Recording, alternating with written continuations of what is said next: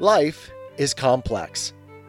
Join us for the simple gifts of wisdom, love, and delight in the written word.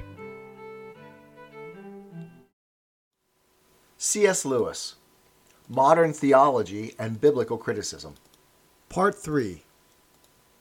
My picture of one layman's reaction, and I think it is not a rare one, would be incomplete without some account of the hopes he secretly cherishes and the naive reflections with which he sometimes keeps his spirits up. You must face the fact he does not expect the present school of theological thought to be everlasting. He thinks, perhaps wishfully thinks, that the whole thing may blow over. I have learned in other fields of study how transitory the, quote, assured results of modern scholarship may be, how soon scholarship ceases to be modern. The confident treatment to which the New Testament is subjected is no longer applied to profane texts. There used to be English scholars who were prepared to cut up Henry VI between half a dozen authors and assign his share to each. We don't do that now. When I was a boy, one would have been laughed at for supposing there had been a real Homer. The disintegrators seem to have triumphed forever, but Homer seems to be creeping back. Even the belief of the ancient Greeks that the Mycenaeans were their ancestors and spoke Greek has been surprisingly supported. We may without disgrace believe in a historical Arthur. Everywhere, except in theology, there has been a vigorous growth of skepticism about skepticism itself. We can't keep ourselves from murmuring, multa renascentur qua iam cecedere. This is the first half of a quotation from Horace. Many words now in disuse will revive, and many now in vogue will be forgotten. Nor can a man of my age ever forget how suddenly and completely the idealist philosophy of his youth fell.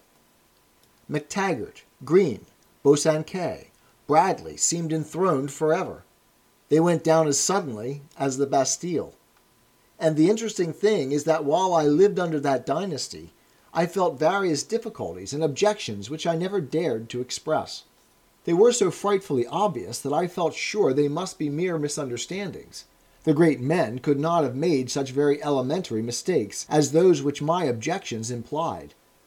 But very similar objections, though put, no doubt, far more cogently than I could have put them, were among the criticisms which finally prevailed. They would now be the stock answers to English Hegelianism. If anyone present tonight has felt the same shy and tentative doubts about the great biblical critics, perhaps he need not feel quite certain that they are only his stupidity. They may have a future he little dreams of. We derive a little comfort, too, from our mathematical colleagues. When a critic reconstructs the genesis of a text, he usually has to use what may be called linked hypotheses. Thus, Bultmann says that Peter's confession is, quote, an Easter story projected backward into Jesus' lifetime. The first hypothesis is that Peter made no such confession. Then, granting that, there is a second hypothesis as to how the false story of his having done so might have grown up. Now, let us suppose, what I am far from granting, that the first hypothesis has a probability of 90%. Let us assume that the second hypothesis also has a probability of 90%. But the two together don't still have 90%, for the second comes in only on the assumption of the first. You have not A plus B. You have a complex AB, and the mathematicians tell me that AB has only an 81% probability.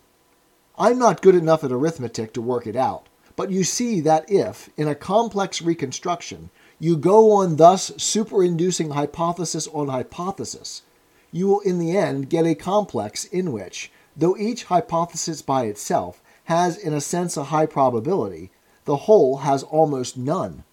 You must not, however, paint the picture too black. We are not fundamentalists.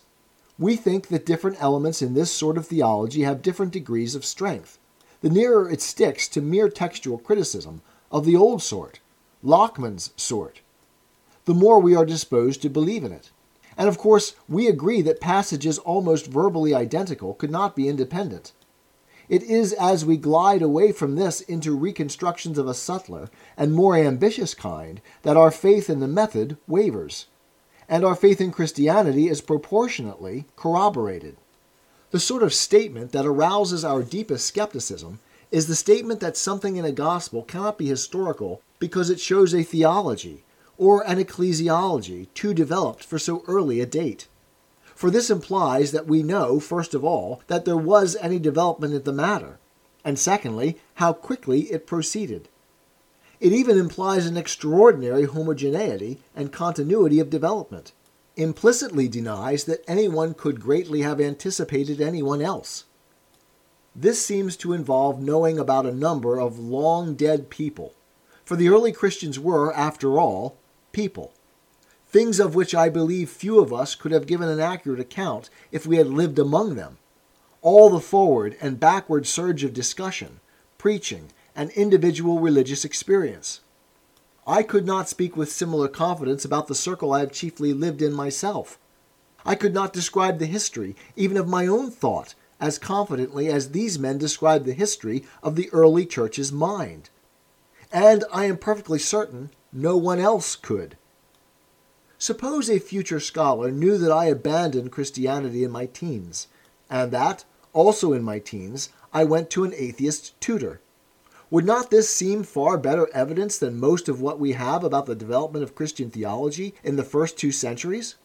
Would he not conclude that my apostasy was due to the tutor, and then reject as backward projection any story which represented me as an atheist before I went to that tutor? Yet he would be wrong. I am sorry to have become once more autobiographical, but reflection on the extreme improbability of his own life, by historical standards, seems to me a profitable exercise for everyone. It encourages a due agnosticism. For agnosticism is, in a sense, what I am preaching. I do not wish to reduce the skeptical element in your minds. I am only suggesting that it needs not be reserved exclusively for the New Testament and the creeds. Try doubting something else. Such skepticism might, I think, begin at the very beginning with the thought which underlies the whole demythology of our time. It was put long ago by Tyrrell. As man progresses, he revolts against, quote, earlier and inadequate expressions of the religious idea, taken literally, and not symbolically. They do not meet his need. And as long as he demands to picture to himself distinctly the term and satisfaction of that need, he is doomed to doubt, for his picturings will necessarily be drawn from the world of his present experience. In one way, of course, Tyrrell was saying nothing new. The negative theology of Pseudo-Dionysius had said as much, but it drew no such conclusions as Tyrrell. Perhaps this is because the older tradition found our conceptions inadequate to God, whereas Tyrrell finds it inadequate to the religious idea.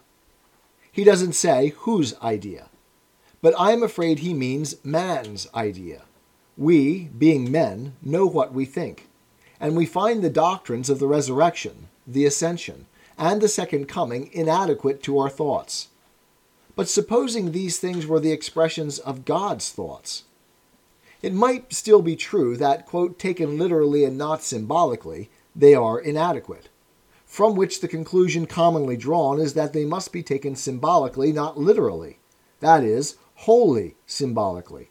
All the details are equally symbolical and analogical.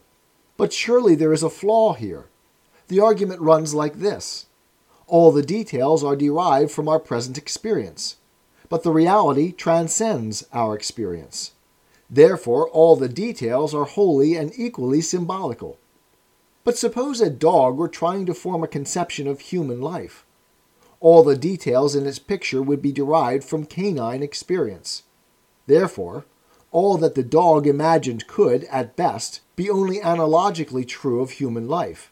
The conclusion is false. If the dog visualized our scientific researches in terms of ratting, this would be analogical. But if it thought that eating could be predicated of humans only in an analogical sense, the dog would be wrong. In fact, if a dog could, per impossibile, be plunged for a day into human life, it would be hardly more surprised by hitherto unimagined differences than by hitherto unsuspected similarities. A reverent dog would be shocked. A modernist dog, distrusting the whole experience, would ask to be taken to the vet. But the dog can't get into human life. Consequently, though it can be sure that its best ideas of human life are full of analogy and symbol, it could never point to any one detail and say, "This is entirely symbolic." You cannot know that everything in the representation of a thing is symbolical, unless you have independent access to the thing and can compare it with the representation. Dr. Tyrrell can tell that the story of the Ascension is inadequate to his religious idea, because he knows his own idea and can compare it with the story. But how, if we are asking about a transcendent objective reality to which the story is our sole access? We know not. Oh, we know not. But then we must take our ignorance seriously. Of course, if taken literally and not symbolically means, taken in terms of mere physics, then this story is not even a religious story. Motion away from the earth, which is what ascension physically means, would not in itself be an event of spiritual significance. Therefore, you argue, the spiritual reality can have nothing but an analogical connection with the story of an ascent. For the union of God with God, and of man with God-man, can have nothing to do with space. Who told you this? What you really mean is that we can't see how it could possibly have anything to do with it. That is a quite different proposition. When I know as I am known, I shall be able to tell which parts of the story were purely symbolical, and which, if any, were not. Shall see how the transcendent reality either excludes and repels locality, or how unimaginably it assimilates and loads it with significance. Had we not better wait? Such are the reactions of one bleating layman to modern theology. It is right you should hear them. You will not, perhaps, hear them very often again. Your parishioners will not often speak to you quite frankly. Once the layman was anxious to hide the fact that he believed so much less than the vicar. He now tends to hide the fact that he believes so much more. Missionary to the priests of one's own church is an embarrassing role. Though I have a horrid feeling that if such mission work is not soon undertaken, the future history of the Church of England is likely to be short. 'Tis the gift to be simple. 'Tis the gift to be free. 'Tis the gift to come down where we ought to be. And when we find ourselves in the place just right, 'twill be in the valley of love and delight. When true simplicity is gained, to bow and to bend, we will not be ashamed. To turn will be our delight, till by turning, we come round right.